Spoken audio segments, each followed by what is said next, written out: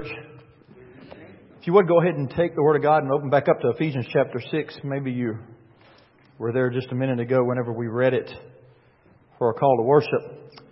Certainly, this decision that we made, I guess a couple of months ago, to teach through this goes hand in hand with what Josh taught this morning out of John chapter 16, which says that in this world tribulation will come. So we know that there are going to be times, seasons, periods of tribulation, of temptation, of division, of strife, of trouble, of trials in our life. And those of you who are here who've been a Christian for any amount of time know this, so that's pretty easy to know. That's a theme that goes throughout the New Testament, certainly. But it's certainly something that we tend to take our eyes off of from time to time. All of us, if we think back far enough, I think all of us can probably remember, those of us who are born again, that time in our lives whenever a preacher preached a sermon, or maybe a sermon series, and it just clicked. And there's something about that sermon series, or there's something about that passage that the Holy Spirit used in your life to bring you to a climax, to a point where you had to make some decisions and you really got it. And I hope you can think back and remember where that was. For me, it was Ephesians chapter 6, verses 10 through 17. To me, it was the study on the whole armor of God. And I remember it was whenever, it was shortly after Jennifer and I got married. And I've told you about this before. There are times I have unusual places and times where I worship. Maybe they're not that unusual, but they might seem unusual, but just to say them out loud. But one of my best times of worship is when I'm cutting the grass. It just is. There's something about, there's no distractions, especially if I'm on a riding mower. And I remember whenever I first heard Ephesians chapter 6, verses 10 through 17 taught from the pulpit, and it so happened that we had a 4.5 acre lot that we had to keep mowed with a little 48-inch cut. And so that's a lot of mowing every week that I had to do. And I remember I would just play that passage of Scripture over and over and over and over in my mind. And God used that to shape me and to really help me to understand, number one, that trials and tribulations will come. And number two, that indeed, as Jesus said to His disciples this morning, I have overcome the world. And there's encouragement in that. But because we live in a busy world and we have busy lives, we tend to forget that, right? And so we go on about our lives and we do our thing and we have kids and we get busy with our jobs. And life overwhelms us, and we tend to, those things that we cling to in Scripture, we tend to sort of kind of let those pass a little bit until there's a crisis point, and then we come back to it again, and we have to remember that again. And so I don't know that the Lord may use this in your life. I believe this is a very worthy passage of Scripture for us to remember what we're going to do. This is the introduction to it tonight. I'm going to be going through verses 10 through 13 of Ephesians chapter 6. If you're looking at the pew in front of you, I think it's page 1079 that's on. I'm going to go through the first few verses, and then for the next few weeks we're going to have different speakers and different teachers come up here and talk us through the next each of the 6 pieces of spiritual armor. And so beginning next week with loins girt about with the belt of truth, and then taking it on through the 6 individual pieces of armor. I'm reminded, every time I've taught this now on a few occasions, just because it's a unique passage of Scripture to me. I remember we have the opportunity at seminary every week to go to chapel, every Tuesday and Thursday during the semesters. And I remember going, I go every week because I'm required to go and I enjoy going. But right over here, if you're looking out from the front of the chapel, usually the faculty and staff just sort of kind of fill the front portion of this stage right side. And so when someone sits there that's not faculty and staff or a guest, it's a little, Micah can tell you, it's a little, you notice because it's somebody who's there doesn't want to sit there. And I noticed there was a Chinese student sitting there. And I noticed him there for several weeks. And I noticed him because before chapel we all congregate and we talk. And I always say that chapel is a good place to get business done because it's a good time where we're all together and we can do that kind of stuff beforehand and afterwards. But this student was there, man, he was just praying. And he was doing something that we don't see here or many other places. Man, he was just intent. And so one time I was introduced to this student by one of our church history professors. Turns out that he is a student here studying from China, and he's a member of the underground church. And so every single time that student shows up in a place to worship like that, it is completely different than anything he got when he was at the church in the underground China, because he can worship freely, he could raise his hands, he can bow his head, he can pray, he can talk about Christ, he can sing out loud, he can listen without fear of having the doors knocked in or being drug off and arrested to the gospel of Jesus Christ proclaimed. And I remember thinking to myself, boy, do I take that for granted. And then I remember thinking about how he prepared himself for that worship and how intent he was. It stood out in a seminary how intent that student was in preparing himself for worship. Why did he do that? I think the reason he did that was because he knew what persecution was.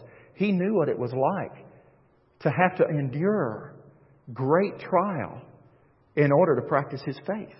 And because of that, he appreciated it in a way that perhaps you and I cannot. But I want to tell you, if you're listening to me, say amen. We better get serious, because if you hadn't noticed, it may not be too long before you and I have a similar situations that we have to stand up and endure and go through. James Vernon McGee, those of you who listen to Christian radio, he comes on early every morning. Sometimes I listen to him. I've got a pretty good impersonation of him. If you know him, you would appreciate it. But if you don't know him, you just think I sound weird, so I won't do it tonight. But J. Vernon McGee is an old-timey pastor, and he taught primarily back in the 40s, 50s, and 60s. And I remember hearing a sermon from him many years ago I think it was from the 60s. It was one of those old radio transmissions, crackling transmission. And he was talking about how incredibly difficult it was and how much strife that the Christian had to endure in the 1960s. And how it is becoming increasingly difficult for a Christian to be able to stand upon their faith and have their foundation in Christ publicly in the 1960s. Now, fast forward that 50 years and think about where we are now. Think about how God has long since been taken out of schools and how the government has decided that we can abort babies and then use those aborted fetuses as experiments. Think about how Hollywood wants to and largely determines the temperature of the spiritual reality and the temperature of culture, what is right and wrong and what is good and evil in our culture. Think about now states who are lining up and courts who are the ban on same-sex marriages. Now courts are throwing those out and states are lining up to adopt same-sex marriages. Think about just 2 weeks ago, the mayor of Houston, Texas. They have a city ordinance in Houston where it's an anti-discrimination ordinance. And she happens to be a lesbian. And so there were 5 pastors in the area who preached Scripture and concerning those kind of cultural issues. And she actually had the court subpoena those sermons, to have those sermons turned over to the courts. Otherwise, those pastors would be charged with contempt of court. We are living in a time where we are going to have to, as John chapter 16 and Josh talked about this morning, we're going to have to be prepared for a spiritual battle. We're going to have to know what it means to depend upon the whole armor of God that the Apostle Paul told the church at Ephesus in this passage that we're studying, what it means to wear that. Now, those are societal spiritual issues, right? Those are things that's going on around us in society. There are also personal spiritual battles that we wage. Amen?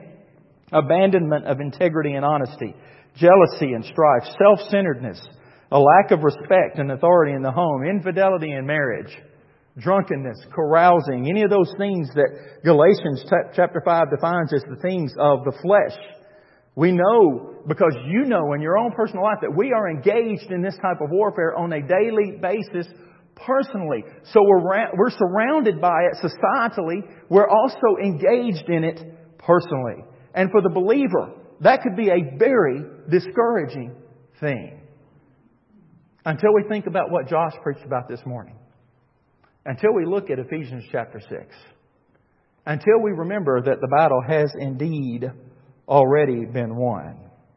In this passage in Ephesians chapter 6, Paul does a fantastic job of telling us what the cause of this warfare is And then He gives us a battle plan. He tells us what the strategy is. He tells us where our strength comes from. And so let's look at that together. I'm going to read together just the four passages, the four verses that I'll be talking about tonight. And we'll begin in Ephesians chapter 6, verse 10. Finally, be strong in the Lord and in the strength of His might. Put on the full armor of God, so that you will be able to stand firm against the schemes of the devil. For our struggle is not against flesh and blood, but against the rulers, against the powers, against the world forces of darkness, against the spiritual forces of wickedness in the heavenly places. Therefore, take up the full armor of God, so that you will be able to resist in the evil day, and having done everything, to stand firm. There are 4 points that I want us to get out of this passage today. But before we do that, I want to give you just a little bit of context. We're going to be studying this for the next 6 Sunday nights, or for the next 6 Sunday nights that we do this. We'll have a couple of interruptions for holidays and those kind of things.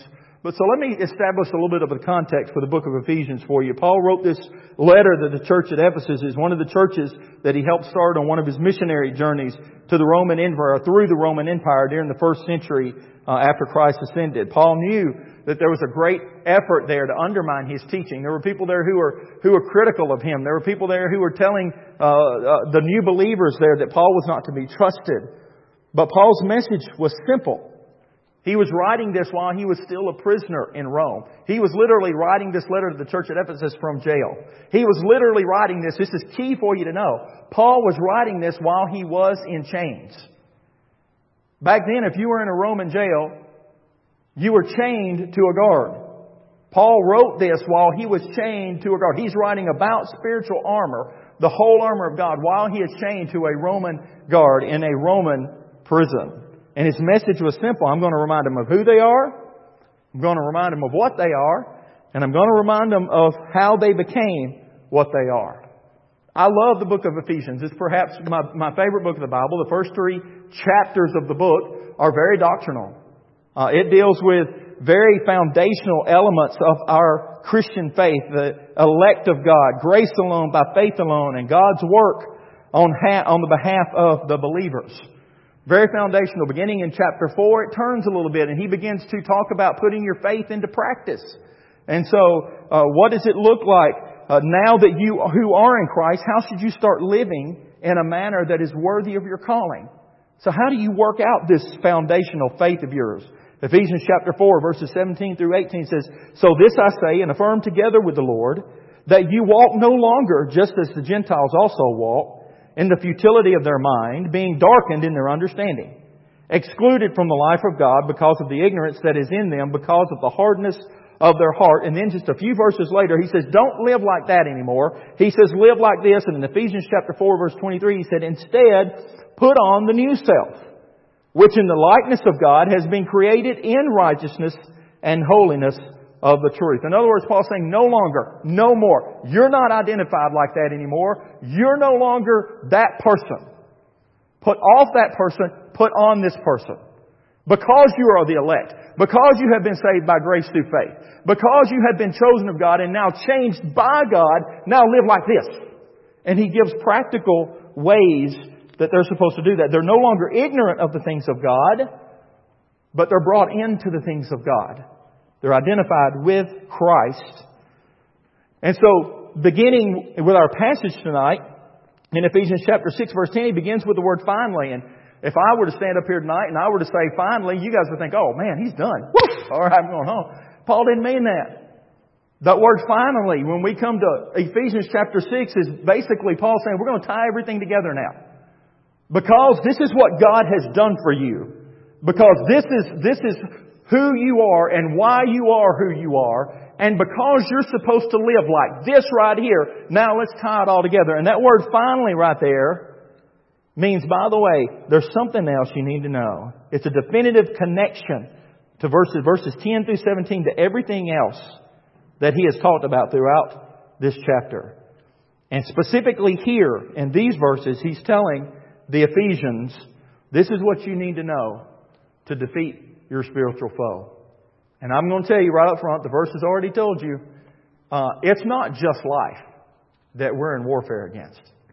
It is a very real, very dangerous, very deceptive foe who we know as Satan. First thing I want you to remember today, is strength for the battle ahead. Looking at Ephesians chapter 6, verse 10, strength for the battle ahead. Those of you who've been in the youth group when I was doing the youth, in a former church that I was in when I was doing youth, I actually had a banner made. You probably have already heard me say this because I use it quite a bit. Warren Wiersbe, who's a Bible commentator, had this phrase. He said, "Life is a battleground, not a playground." Life is a battleground, not a playground. And so I had banner made up and I put it in the youth room so that I could point to that often and tell the kids. But how often are we, and I'm looking at the adults here as well as the youth, how often are we duped into thinking that life's a playground? Everything about our world tells us that life's a playground. Hollywood tells you that life's a playground. Your coworker tells you that life's a playground. The courts will tell you that life's a playground. Do what you want. It doesn't matter. You're not accountable for that, so don't worry about it. Paul says, no, you got it backwards. Life is a battleground. It is not a playground. We treat it like it's a playground, but it's not. Preparation is key for any battle. Amen? If we told you today that somebody's going to invade Fairdale, what would we do? We'd meet somewhere and we'd figure out what we're going to do about it, right? We wouldn't let anybody just march in here and do whatever they wanted to do. I think of, I'm going to point to some movies. I bash Hollywood, but I'm going to point to a couple of movies here. Last week I watched the movie Pearl Harbor. And in that movie, Pearl Harbor, it's from 2001, but in that movie, Pearl Harbor, it shows how the Japanese strategically and carefully planned every aspect of how they were going to bomb Pearl Harbor. Down to the exact time that they were going to do it. And they knew exactly where all of the ships were going to be docked. They knew exactly where everything was going to be. They knew that that was the best time, the most strategic time to do it, and that's when they bombed Pearl Harbor. There was a movie a few years ago called Zero Dark 30 or Dark Zero 30. Zero Dark 30. And it talked about the capture of, not the capture of Osama bin Laden, but the way that they tracked Osama bin Laden and how they actually went in and they took him out. And they were meticulous in everything that they did. Why were they doing that? They realized they was going into battle. They realized that this was a dangerous situation they was in. And if you know that you're going into warfare and you know that warfare is dangerous, you're going to realize the importance of preparation. Verse 10 doesn't say rely on yourself. Verse 10 doesn't say dig deep. Verse 10 doesn't say try your best. Verse 10 says be strong in the Lord, because as Christians, He is our strength. Amen. This is fundamental. This is something I say and we say, well, of course He is. But then when trial comes and we've got to be prepared for the battle, we seem to forget that and we try to dig deep and we try to pull ourselves up by the bootstraps. But that's contrary to Scripture. That word in there, where it says strength or be strong in verse 10 is a Greek word which translated means manifested power. Now follow me here for just a minute. That word means manifested power, and that word might at the very end of verse 10 can be translated an ability or force that is bestowed upon another. If you take those two translations and look at this verse, it can literally be translated, be strong in the Lord and in the manifested power or the ability or force that He has bestowed upon you.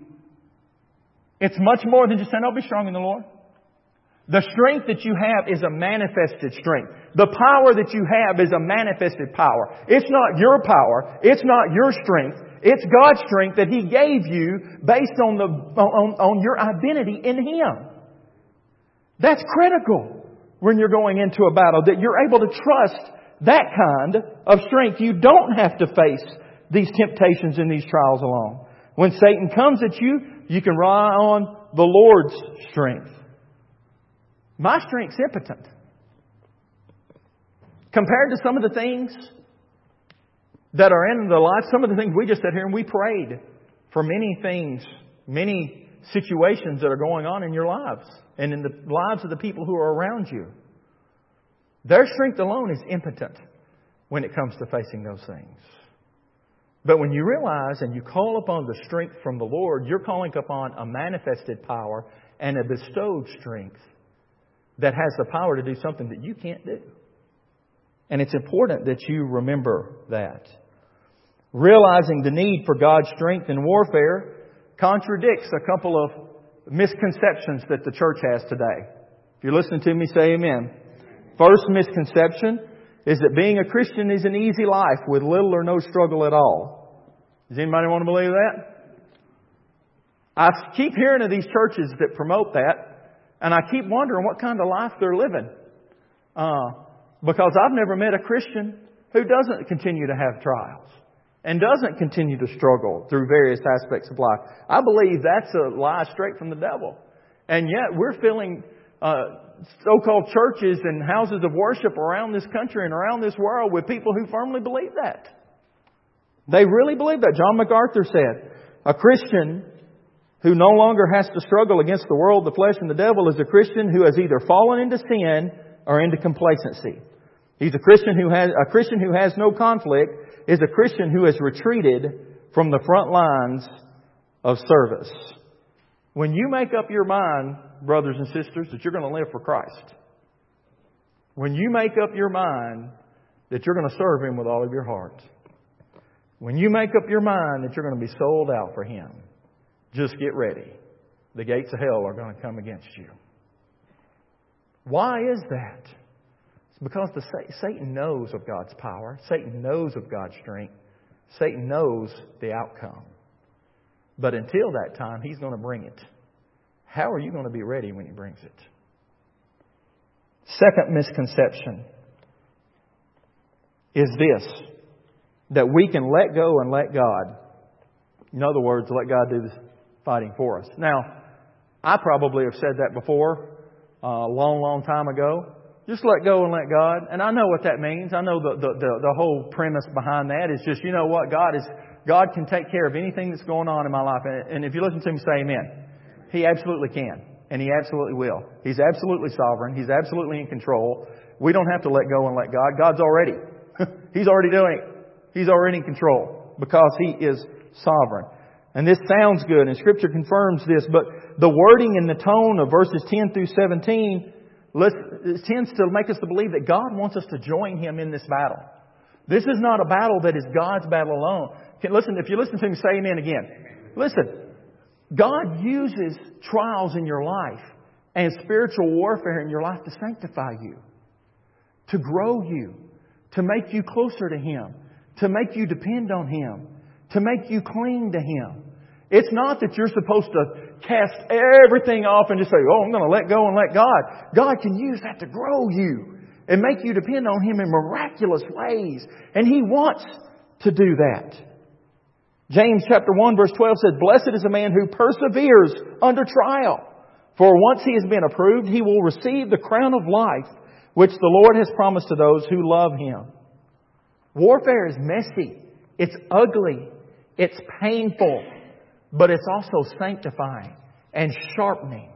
And it'll make you closer and more dependent and more loving toward our holy God than even the best of times that you'll go through. And so, can you in those moments look to God and say, my strength comes from You.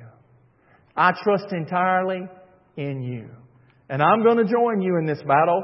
Listen, if we were intended to let go and let God, then why would Paul even preach on the whole armor of God? Why would we need armor if we weren't supposed to walk through it? Find your strength in God, number one. Number one is strength for the battle ahead. Number two is protection for the battle ahead. I'm not going to talk much about this one because this is what we're going to talk about for the next 6 weeks. Verse 11 tells us to put on the full armor of God through which His strength is given to us. Now I know that every one of you, when you were born again, when you became a Christ follower, when you surrendered your life to Him, every one of you received a spiritual suit of armor. Every one of you received the whole armor of God for which you are supposed to put on and walk through these battles with Him. The purpose of this armor, as Paul tells us, and he mentions several times in these verses, is to enable you to stand firm in the midst of the battle. Remember, while Paul was writing this, he was in jail. I can envision this. Paul's in a Roman prison. He's chained to this Roman soldier. And they're sitting there. Well, I don't know what they do in a Roman jail cell.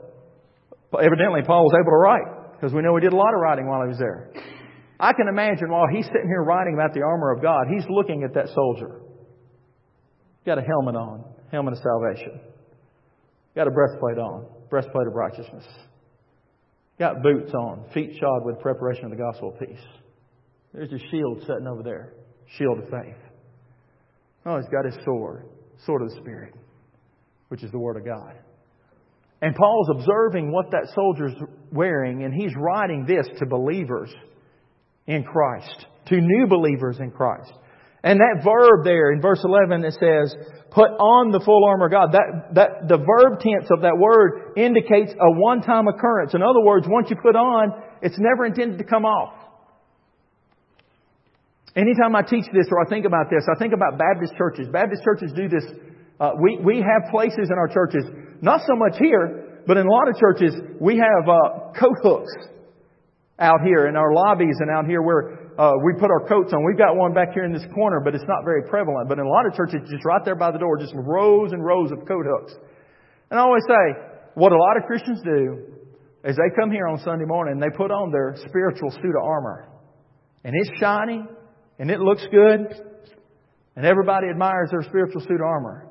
And then when they leave on Sunday, they'll take that suit of armor off and they'll hang it on that hook at the door of the church. And then they'll go out into the world where they need it the worst. See where I'm going? They'll go out in the world where they need the spiritual suit of armor the worst without it. And the ill-equipped to face the trials and the temptations and the divisions and the strife that comes their way.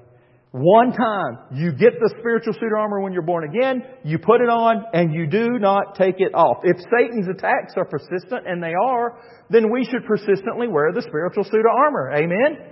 It makes sense. If I know someone's going to shoot at me when I walk out this building, I'm going to take precautions. I'm going to do something for protection. So it is with spiritual trials. Paul wrote to the church at Rome. We got it recorded in Romans chapter 13. Do this, knowing the time, that it is already the hour for you to waken from sleep. For now salvation is nearer to us than we have believed. The night is almost gone and the day is near. Therefore, let us lay aside the deeds of darkness and put on the armor of light. Let us behave properly as in the day, not in carousing and drunkenness, not in sexual promiscuity and sensuality, not in strife and jealousy, but put on the Lord Jesus Christ and make no provision for the flesh in regard to its lusts. Not only are we supposed to put on the spiritual suit of armor, but it says here that we're supposed to put on the full suit of armor. I do this with the kids. I've done this in chapels I've done before. I think I've even done it with the youth. Chelsea would know. I know she's done it several times with me. I'll tell them we'll teach this in the youth, and I'll have them put on an suit of armor, and we'll wad up pieces of paper, and we'll stand across the room. I said, now throw it at them. And the kids love that now. I mean, they'll just line up and they'll just pepper, people wearing that armor. And they don't hit them anywhere. Why? Because they got every piece of the armor off. And then I'll tell that student who's wearing the suit of armor, I say, take out that breastplate, that mid part right there. Take off that breastplate. And so they take off the breastplate. Well, where is every kid aiming for? The breastplate. Why? Because they no longer have on the full suit of armor. Satan's the same way. If you try to live your life in many aspects and doing many things well, but you leave off one piece of the spiritual suit of armor, Satan's going to pepper it. Why? Because that's where you're vulnerable. That's why it's important for you to remain sanctified. That's why it's important for you to purposely and intentionally wear the whole armor of God at all times. So number one, strength for the battle ahead. Number two, protection for the battle ahead. Number three, intelligence for the battle ahead. If you listen to me, say amen. Failure to know your enemy or failure to have proper intelligence about your enemy always leads to destruction. America saw this in the 1930s, coming out of the Great Depression and some of the economic reforms. Things were going well and the country was recovering and everybody, there was a hopeful and a happy attitude and everything seemed to be going really well. All along, we were as America, as a country and as the world, we were ignoring this man, this dictator in Germany called Adolf Hitler until it was too late or almost too late. We ignored him. We thought it was somebody else's problem. We didn't pay attention to the danger that was there. America, more recently, has seen the same thing in the 1990s. We were doing well. The economy was good. Families were doing well. Everything was going great. We were all happy and confident and proud. And then September 11th, 2001 happened, right? And we found out about an enemy that only a few people know about, but we didn't have a lot of intelligence about, called Al-Qaeda. And we haven't recovered from that yet. And now we found out about an offshoot called ISIS. And we still see ourselves, because of our lack of intelligence and our lack of preparation, we still see ourselves fighting that battle, even today. Likewise, on the spiritual front, a lack of intelligence about our adversary, which is the devil, puts us in a precarious position. Look how much of these 4 verses that Paul writes about our adversary. For our struggle is not against flesh and blood, but against rulers, against powers, against the world forces of powers, against the world forces of darkness, against the spiritual forces of wickedness in the heavenly places. And the heavenly places means everywhere. If I hadn't told you guys before, I hate Halloween. Can I just say that? I hate it. I have no use for it. I like fall harvest and festivals and all that kind of stuff, but I just can't stand all this. We glamorize, Halloween glamorizes that which the Bible condemns. You know that, right? The spiritual forces of darkness and evil. Halloween glamorizes that. There is no time during the year where the veil between good and evil is as thin as Halloween. Because we take that which is evil and we puff it up and make it something good. We even make the devil with a little pitchfork and little horns and make it seem sort of cute to do that. That contradicts what Scripture says about our adversary. Listen to what it says. It says he was once the chief angel until he rebelled against God. He first appeared in Genesis as a serpent and brought sin into the world. 35 times our adversary is referred to as the devil, which means slanderer. 52 times he's called Satan, which means adversary. John chapter 16, before the scripture that Josh preached on this morning, calls him the ruler of this world. Ephesians chapter 2 says he's the prince of the power of the air. 1 Peter chapter 5 verse 8 says he's a roaring lion. Revelation 12:3 calls him a great red dragon. He is the great adversary, and we need to know this about him. That informs us about our spiritual battle. As you learn about the 6 pieces of armor over the next 6 weeks, you need to remember why we need it. It's not some little podunk, rinky-dink adversary that we can squash easily.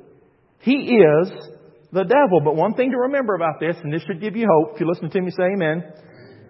He's our adversary, but he's not divine. Because he's not divine, like God, because he's not everywhere, he has to resort to trickery. He has to resort to deceit in order to be able to work. 2 Corinthians chapter 11, Paul revealed that Satan disguises himself as an angel of light. John chapter 8 verse 44, Jesus said Satan is the father of lies. H.A. Ironside, who's probably one of my favorite Bible commentaries, said this about Satan.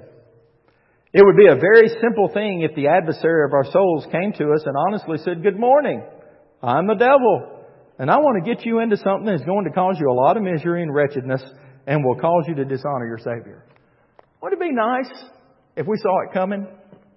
Those temptations in your life, those things that cause you to pull away from God and trust in others. Wouldn't it be great if we saw those things coming and we knew it?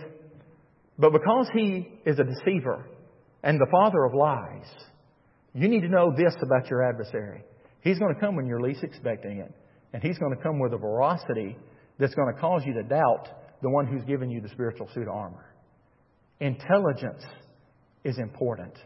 You must have intelligence for the battle ahead, because Satan is a deceiver and he's a schemer. And I tell you this not to scare you. I tell you this because, by the way, teaching this to youth will help you to sort of kind of refine this. The more you learn about the devil, the more you ought to be scared. It's frightening to know just how much he has an opportunity to influence and cause trouble. But knowing that will be critical to you. One of the reasons that our families and our churches are in such turmoil and strife is because as individuals, we have failed to realize the seriousness of our adversary. We've glamorized him like we do on Halloween. Instead, we need to fear him, not with a fear that comes without hope, but with a fear that causes us to rely on our strength. Which verse 10 says, be strong in the who? In the Lord. So number 1, strength for the battle ahead. Number 2, which is verse 11, protection for the battle ahead. Number 3, which is at the end of verse 11 and verse 12, intelligence for the battle ahead. And fourth and finally, strategy for the battle ahead. Strategy for the battle ahead. Notice in verse 13, there's that word that is a great indicator of important things. Therefore, because I've told you these things, because I told you all about the foundation and elements of your faith, because I told you the practical outworking of what that needs to look like, because I've now told you that there is one out there who is your adversary, who is going to try to bring you down and deceive you and keep you from being able to stand firm in your faith. Because of all that, let me tell you what your strategy is. And then he reminds them again to take up the full armor of God. We know anytime Scripture repeats itself, we know why that's important, right? That it's important because it indicates the seriousness of the warfare. And he tells us not to put on just a portion of the armor, but again, he tells us to put on the full armor of God. And I look forward to seeing this. I look forward to the next 6 weeks being taught again what each one of those pieces of armor. Each one of those pieces of armor is strategic. Each one of those pieces of armor is intelligent. I don't want you to miss this. I think Miss Jeannie asked the other day or somebody asked the other day if we're going to tape this. If you have to miss a week, please get it and listen to it. Okay? Because having one or knowledge of one without the other is not going to be as beneficial to you. So put on the whole armor of God. You need to learn about the whole armor of God. And listen to me. It's 10 after. I promise to finish. This is normally about an hour long sermon. I'm doing my best to condense it. If you listen to me, say amen. Our strategy is not to go out there and kick the devil's butt. Can I use that word from up here? I don't know if I can use it or not. I'll get in trouble with my kids. I don't let my kids use that word, so I'll get in trouble. Our strategy is not to get out there and kick the devil. That's not what we're told to do. Our strategy is twofold. He doesn't go out there and tell us to charge the gates of hell and slay him. By the way, that's already been done. John chapter 16, I have overcome the world. That's been done. The outcome's been settled. So we don't have to go out there and do that. But 2 things we have to do is, number 1, we have to resist in the evil day, verse 13, so that you will be able to resist in the evil day and then in everything to stand firm. We're not told to advance. We're told to stand. We're not told to march toward Him. We're told to stand. We're not told to defeat the devil. We're told to stand. The purpose of your spiritual suit of armor is not so you can go out there and defeat Satan. The purpose of your spiritual suit of armor is so that you can stand firm. So that you'll be able to resist in that day. Be assured that Satan's demonic angels, the powers and the principalities, the world forces of darkness, and the spiritual forces of wickedness will come at you. You're charged to resist, and you're charged to stand. That phrase, stand firm, if you look at the end, I don't know how your Bible words it, but I'm looking at the New American Standard. And at the end of verse 13, it says this. It says, so that you'll be able to resist in the evil day and having done everything to stand firm. And then at the very beginning of verse 14, it turns around and says, stand firm. Not only does it repeat itself, it repeats itself back to back. It's the idea. I don't want to go too far because I don't know who's going to have the feet shod with the preparation of the gospel of peace. So I don't want to get into this too much, but I got to share this. It's one of my favorite things. The boots that Roman soldiers wore. Y'all ever heard this before? What the boots of a Roman soldier look like? They had spikes on the bottom of them that were about 3 inches long. The boots of a Roman soldier had spikes that were about 3 inches long. And so, if you had that on the bottom of your feet, now think about, number one, think about how hard that'd be to walk. But why would it do that? To enable them to stand firm. To enable them to stand firm. The shields that a Roman soldier took had notches in the side of them. What were those notches for? Those notches were so that they could get together side by side, shoulder to shoulder, and they could lock those together, and they could get down behind. By the way, it wasn't this round shield like Captain America wears. Okay, it was a big old huge shield that was about this big. And so they would get down, they would lock them together, and they'd get down here, and it would be impenetrable. Why? It wasn't so they could advance. It was so they could stand firm. That's what you are called to do in your life when trials come, when deception comes, when deceit hammers away at you, when Satan begins attacking you. You're charged to resist and to stand firm. 1 Peter chapter 5 says, your adversary, the devil, prowls about like a roaring lion seeking someone to devour, but resist him firm in your faith. Peter saying the same thing that Paul said in Ephesians chapter 6. So what do you do with this? What do you do with this? You recognize that you need the entire suit of armor. You recognize how dangerous your foe is. You recognize that you're not called to defeat him. That's already been done. You're called to stand firm in light of the guaranteed struggles and trials that you're going to go through. And if you do, and if you stand firm, in the end, you'll be sanctified. You will grow closer to Him. You'll have a greater knowledge and a greater trust and a greater faith in Him than what you ever had before. And you'll be closer to Him and growing in your grace. If you don't know Him, if you are here today and you would say, I don't know that I'm a Christ follower, I don't know that I've made that decision, well, I would say that you're in an even more precarious position. Because in that case, you don't have anything but your own devices to stand firm against the evil one. I encourage you to take care of that and trust in Him today. Any questions? I'm sorry, it's 7:15. I know we went over a little bit tonight. This is why I'm not doing it every night. But thank you guys for letting me share. Pastor Josh, anything else? Let me pray for us and we'll be dismissed. Lord, I love You.